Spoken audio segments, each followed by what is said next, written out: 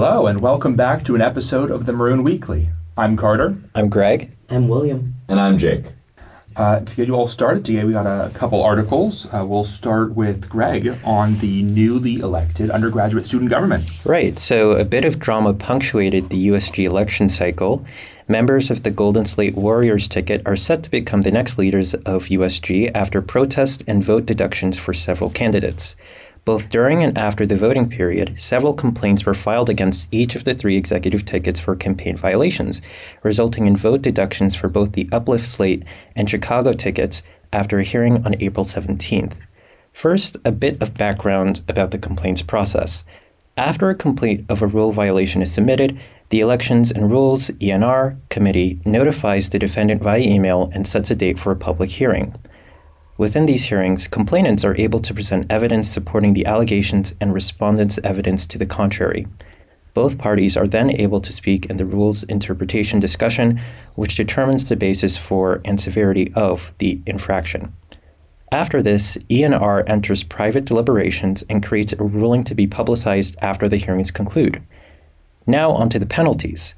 So the runner-up Uplift Slate received 328 votes, though the total was reduced to 324.72 after the ticket incurred a 1% vote deduction for violating the university posting policy by placing a campaign poster on a lamppost. ENR conducted a hearing for the violation 3 hours after voting closed on April 14th, but neither presidential candidate Julia Brestovitsky nor EVP candidate Elijah Jenkins was present, nor were the complainants the Chicago ticket. The Chicago For You ticket, featuring second-year presidential candidate Ben Voucher and third-year EVP candidate Alex Norton, was also penalized. The first complaint against the Chicago ticket alleged that its members violated Article 2, Section 1 of ENR's Spring 2023 election policies by exceeding the $200 cap allotted for campaign spending. After voting concluded on Friday afternoon, the Chicago ticket posted the email notification of the violation sent by ENR Chair R.E. Stern on Friday to its Instagram story. The text, quote, "Stop the steal," was overlaid on a screenshot of the email. The Chicago ticket received an additional complaint for publicizing the first complaint in violation of the ENR confidentiality rules found in House Rules Title IV. This email notification was also shared on the ticket's Instagram with the caption, quote, #FairElections, prompting another confidentiality violation. For the full details, including info on the satirical ticket, see the article on the Maroon's website by our wonderful news editor and newsletter writer, Catherine Weaver.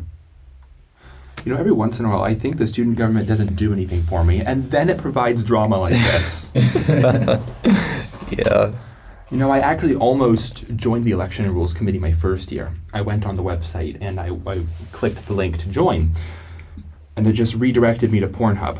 Oh my so God. I informed that them. can't be true, Carter. No, unfortunately it is. And I sent them an email informing them of the issue, and then I never attempted to join again. Yeah, the student government has changed over the years. Do we have to censor that? Is that okay? I think it's fine. Okay, okay. All right. I mean, USG sometimes I feel is a joke, and this election process just goes to show furthermore how it's a joke. I think in the article it was like the Chicago ticket or the Chicago For You ticket alleged that saying that because both members were in DU, and I think someone from Uplift called them out for being in DU as defamation. Or not DU anymore, it's the Order of the Iron Key Society. Iron Key Society. Mm-hmm. Yeah, then whatever they want to choose to call themselves, you can call themselves whatever they want. It's DU in my mind. It's just, it's a joke. How, if you're part of something, own it. Don't go out there talking defamation this, defamation that. But I think the best part of it is that the guy said, "Oh, I'm not actually in DU. I don't pay my dues anymore." Yeah. It's a joke. And Wait, just to be clear, DU Delta Upsilon, the fraternity? Yes. Okay. Yeah. Well, I don't. They're not associated with the fraternity anymore because not the national group. Yeah, the national group. I believe we've covered this previously. Yeah. Is that the DUI one? No. Is that I don't know. They had a number of issues. Yeah, it was a number of issues. A quote mutual split. Last time I was there, water was like falling out of the ceiling. There was a whole thing. Yeah, I don't get it. I really don't. It is what 22% point deduction. I mean, vote deduction. 21%. Oh, from the group. 21% vote deduction. Yeah. And what sucks is they had a decent platform, which I think if they took this election more seriously, a lot of changes that I think we should see on campus could have gotten achieved. But, if they wanted to go out like this with a bang, as a joke, it's, I mean, these complaints and their behavior indicates that they probably weren't taking this all too seriously. And if they had somehow been elected, I'm not sure how much of that would have ended up being implemented. True, yeah. There's sort of a chronic problem of USG not doing enough. Yeah. I was amused to see the Chicago ticket come up on Instagram as a sponsored post. I also saw that. Okay, so I'm pretty shocked. Not surprised that counts as I think that was disclosed in their campus campaign finance report or whatever. Hard to say. As someone who's worked in politics, there's a lot of ways to get around campaign finance. But, it's very disheartening to see, just breaking of such rules like this. But also entertaining. Very entertaining. But I don't want my government to be entertaining. I want my government to get stuff done. Another entertaining point. I remember fall of my freshman year, our freshman year, Greg, when all sorts of people were campaigning to join college council as representatives of the class of 2025. But this year, there's only one person whose name was on the ballot for college council for our class. Did you vote, Greg? Yes. So there's one name to check off, Aya Hamza. And then you could just write people in. So the 5 people who I think will be offered spots if they want them, 4 of them got somewhere between 7 and 20 votes as write-in candidates. Nice. Very nice. So if anyone had wanted, they could have mobilized their house or whatever to just get elected or get, them and 3 friends elected, and then you would have a solid chunk of college council. I do have to give it to Aya Hamza. She is someone who I think has a really bright future. She's insanely intelligent. Her work with the law review, I'm very excited that she's going to be on USG, but I wish there was opponents because I feel like, as someone who cares a lot about democracy and a lot about voting, and I'm a voting nerd, democracy and everything works better when things are contested. When there's competition. We're going to have people on USG who only got 20 votes. 20 votes? That's a joke.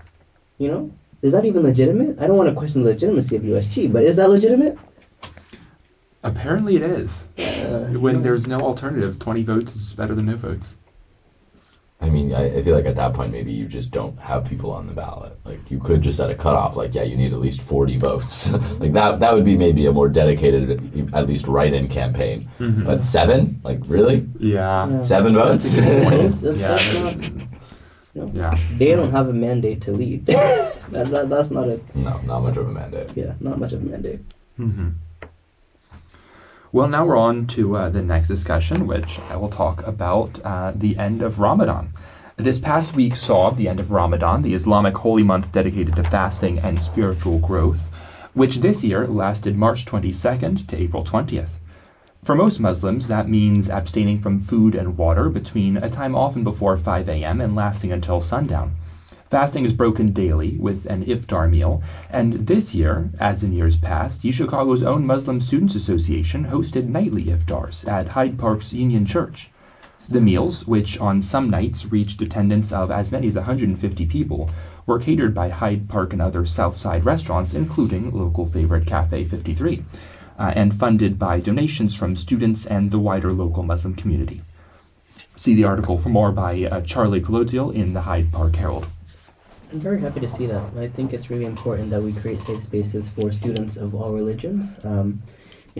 My family's from Kenya, where I've seen firsthand how, the Islamic community, is very peaceful, very kind, very generous, and I'm really happy that they were able to celebrate iftar meals together here at the University of Chicago. That is a really beautiful thing to see. Yeah, it's wonderful that they were given that space, that that catering was provided, all that structure. Yeah, I think I'm sure among Muslim communities it was advertised a little bit more, but I had not heard of it myself until after the fact.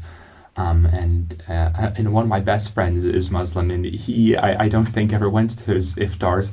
I'm not sure if he ever knew about them, but I know we went to fourth meal many times because oftentimes he would not be able to eat during the day. And so I'm sure he's excited now that he can eat during the day.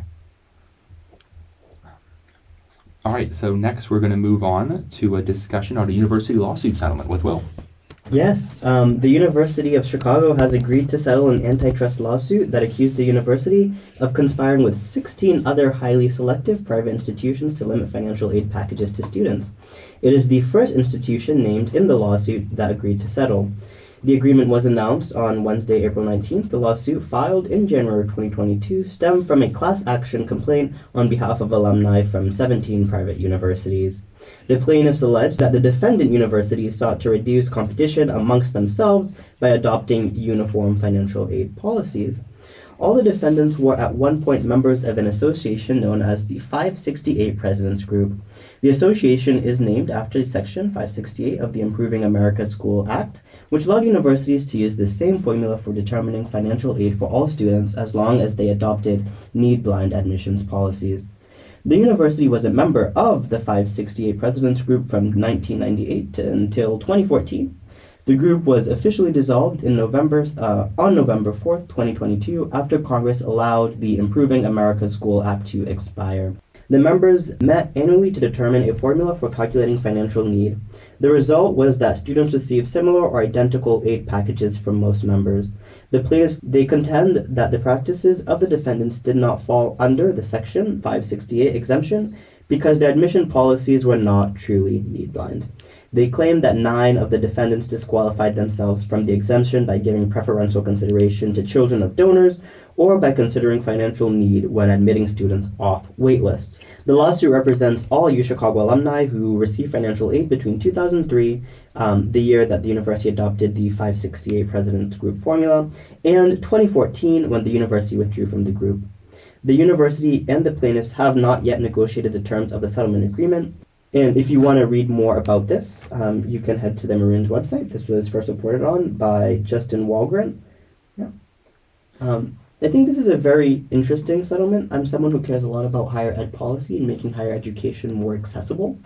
I really want to see what financial aid at the University of Chicago will look like after this, because I truly do believe that universities are better places when all students, regardless of their background, have access to great educations that are offered here, at schools like us. So I really want to see where this goes, but I also think that this goes to show how also messed up universities can be at times. I'm not the biggest, advocate for legacy admissions. I do think that students should get in on their merit. Based off of how they are given the circumstances of their lives. I really want to see, just kind of how this settlement, plays out. And overall, I also find this settlement really funny, UChicago, the school known for free markets and all that, is involved in an antitrust lawsuit in a settlement. True. It's very funny. But yeah, I really am concerned, for the future of financial aid and what that'll look like. I hope that universities like UChicago and other elite universities remain generous. I think that's really important. Yeah, it is important to note that this ended in 2014. I think the policies have changed. Whether they have necessarily changed for the better, I don't know. But I do know of multiple students who chose, who chose the University of Chicago because the financial aid was more competitive than at other schools. So at least now there is a degree of competition as a result of the end of this law. That since 2014 there has been competition in trying to use financial aid to get students who are somewhat set apart. And I do know that the university offers merit aid, which many peer institutions, if you look at rankings and such, do not do. And I think that is a conscious effort on their part to try to recruit students and get people for whom that would, make a difference. Yeah, not very much merit aid given the scope of the cost of tuition and housing and all. But yes, they do offer limited quantities. Mm-hmm. Actually, didn't they just join the Star Network? What's that? I believe they did, yeah. I saw an email about that somewhere. Do you want to explain what that is? Yeah, let me pull it up. Basically, it's like like a group of institutions, like 15 or so, that make higher education more accessible for students in rural communities. That's my understanding of it. Yes. The STAR Network, the Small Town and Rural Students College Network, is dedicated to working with high schools and access organizations to widen pathways to higher education for rural and small town students. And I will say, small town and rural students are really underrepresented at the University of Chicago. I was talking to a few students who were from Tennessee the other day, and they were explaining to me just the struggles that they have going from a small town to a large institution like this, how they feel underrepresented, how they don't, kind of find community. As someone from Boston, you don't really think about rural perspectives that much because you are from a city. I'm from a city. It's really, really important to really consider, how are rural and small town communities being represented at the University of Chicago and other institutions. It's super important. I do wonder about how those students are represented here relative to similar schools. My sense has always been that the university makes a real effort to reach out to rural communities. I'm sure it's still difficult for students when they get here, but I know that we have a rural scholars program where high school students from rural areas come to Chicago, spend some time here, learn about the school, whatever. And I know a number of students who went through that program and then applied here, got in. So I think they've certainly been working on developing those relationships, those pathways. So I'm not surprised to hear that they're a part of a network of schools that are, signaling their support for rural students. Yeah, the struggle, though, in Israel, two of my best friends are from very rural towns in Missouri, and they're incredibly smart people, incredibly motivated, and then sometimes they'll talk to me about their problems in classes with these other students who've learned so many other things that they didn't even have the chance to be taught in high schools. Or these clubs and things, and there definitely are struggles that they face because in their rural setting they didn't have access to the same educational resources that a lot of people in or cities did. And although they're just as smart, they don't have the background knowledge, and they just need a little bit of an extra foothold to really succeed at the same levels. Yeah. I know this is not a policy podcast, but one of the biggest things that I'm worried about in American policy right now is the lack of focus on middle school and high school education policy. I think that government is just failing middle schoolers, high schoolers at unprecedented rates. I mean, everything from math to all the way down to social interactions for students, preparing students for institutions like UChicago, or even developing strong pipelines into trade schools and stuff. I'm very concerned about the state of American education. Yeah, unfortunately, there are a lot of policies going in for middle and high schools, but not in the direction we want. Exactly. Well, you're speaking from a Floridian's perspective. That I am. We're too busy trying to attack social wars. These non-existent social wars. Let's put it like that. They're non-existent in my opinion. These creating stuff out of thin air. Fighting the woke. Some people think the culture wars exist. Yeah. Fighting the woke, whatever the woke is. But don't even know how to define it, honest to God. Instead of, focusing on, improving, socialization in school for students, or, building better, education pipelines, getting kids to universities and to trade schools, doing stuff that really affects the future of kids. I think that's where we need to focus, because these culture wars, these nonsense, it's just a waste of taxpayer dollars, these taxpayer-funded, culture wars that just, you're going to start seeing kids hurting themselves, and I'm just very concerned about the state of American education. Very concerned. You said you worked in politics earlier. I can tell. Yeah. So, of course, very important issues that we won't quite see a settlement for anytime soon. But our next article is hopefully a little bit more cheery. We're on to Jake for an article on the Promontory Point. Sure, the Promontory Point, home of the last stretch of limestone shoreline barriers in Chicago, is officially a Chicago landmark. Hyde Park native and Fifth Ward Alderman Leslie Hairston has been advocating for preserving the point since the early 2000s. She's retiring and will be succeeded by Desmond Yancey, so this designation of the point as a Chicago landmark was made at her last ever city council meeting. The vote was unanimous and prompted Hairston to thank another outgoing politician, Mayor Lori Lightfoot, as the act passed. The Promontory Point Conservancy, a nonprofit that seeks to protect the point, requested in November that the city consider making the point a landmark.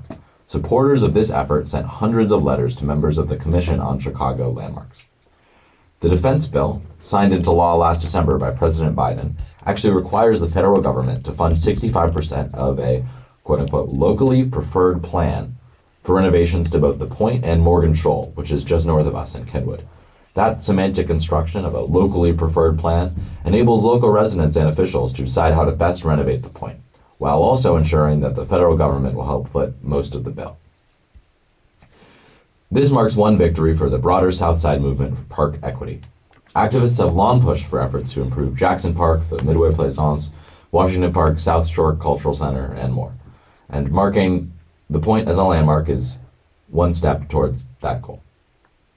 This report was drawn from an article by Maxwell Evans for Block Club Chicago, where he does great reporting on Hyde Park, Woodlawn, and the South Shore. You can find the article on blockclubchicago.org. Feels like we talk about the Point nearly every other week, but I'm glad that it sounds like it's finally concluded in some ways. Gosh. I'm very happy. Protecting access to public land, public space is super important. It is so important. Access to green space, to relax, to run. It just improves people's lives so much more. And protecting the Point, not just this beautiful historic place, but a place where people can generally enjoy themselves. I mean, these past few days have been really nice out. I've spent, my fair share of hours on the Point when I should have been in the reg, but that's not the point.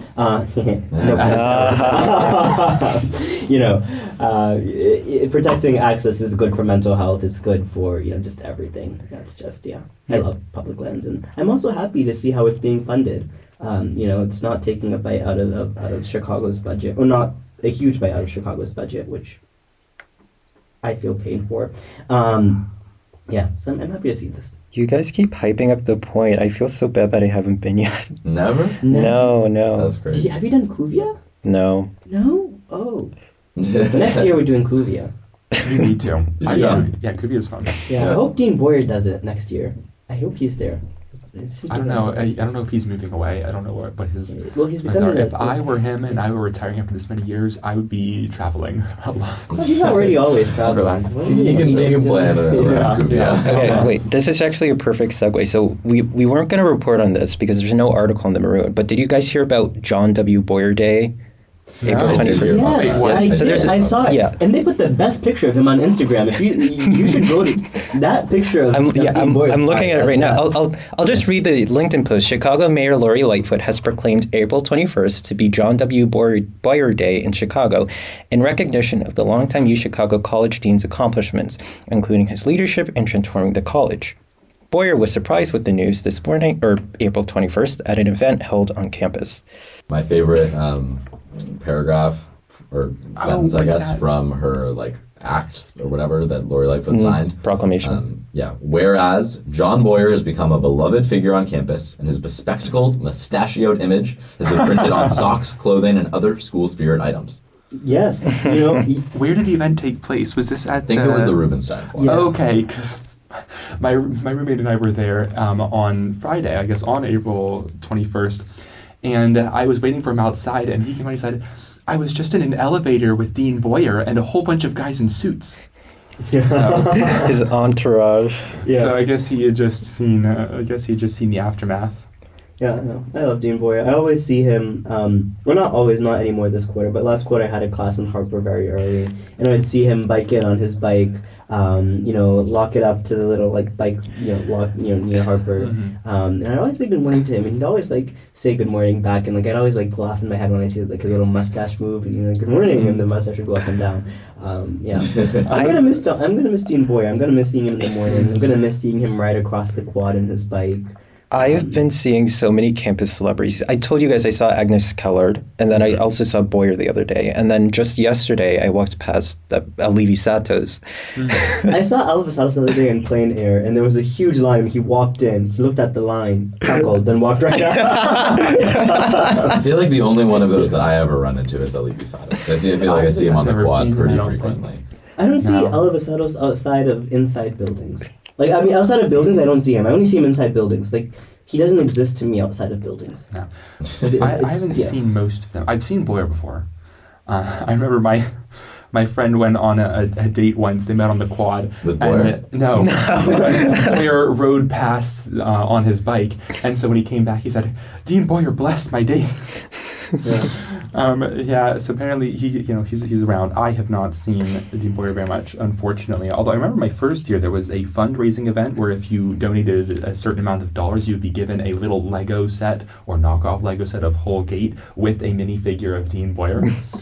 I wish I'd gotten one of those. I would donate just to get the minifigure. Right? No, it came with a little Lego bike. Oh my goodness. Yes. That's just like a great fundraising pitch. Like, donate to us and you get like a little John Boyer. Yes, Chicago, if you're listening to this, please give us back the Dean Boyer.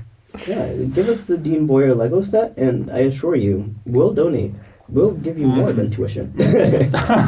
Like, every time I see them, it's just so jarring. I feel like they should have like a security detail around them. Like, I shouldn't be that close to them. Okay, well, no, you're right. They shouldn't. They shouldn't. The college should be very touchable and approachable. Don't touch. No, yeah, you guys are right. You guys are right. Be very approachable. Take selfies with Dean Boyer. Mm-hmm. I have one with him. I should frame it. It's more than a lot of people. He was at Giving Day. I should have taken a picture with him at Giving Day. I wanted to get like that a milkshake that he was giving. The milkshakes that he was giving. Yeah, they were good. I wasn't able to. I was they were busy basically regular dollar shakes except a little icier, which was honestly better. They're too runny lately. Dean Boyer would have been there. That's the thing. Yes, that's true. I did go. I donated $1. They asked me where I wanted to donate my $1. I donated it to the mock trial team. And not the Maroon? I know. I really should have been. This is what we should be reporting on. You, the donating live of Carter Beckstein. Mm-hmm. So I hope they asked if I wanted my name to be put on the $1 donation. I said no, but that would have been very funny. Well, thank you, Dean Boyer. I don't know when it was. Does he end June 1st? He'll end, I imagine after graduation, which is June 3rd. Okay. Yeah, but thank you, Dean Boyer. I'm gonna miss the guy. Mm-hmm. I was only here for 1 year, but he's made an everlasting impression on me. All right, so one last thing before we close. Pravon mentioned last podcast that we'd have special content with Northwestern this week, and that's not happening due to a lot of things. But we do have Northwestern content coming in the next few weeks, so keep an eye out for that. It'll be a lot of fun. You guys will enjoy it. Yeah, absolutely. We got a lot. We're trying to get planned before the end of this year, and we hope you'll enjoy what we have to offer. But with that, once again, I'm Carter. I'm Greg. I'm William. And I'm Jake. Thanks for listening.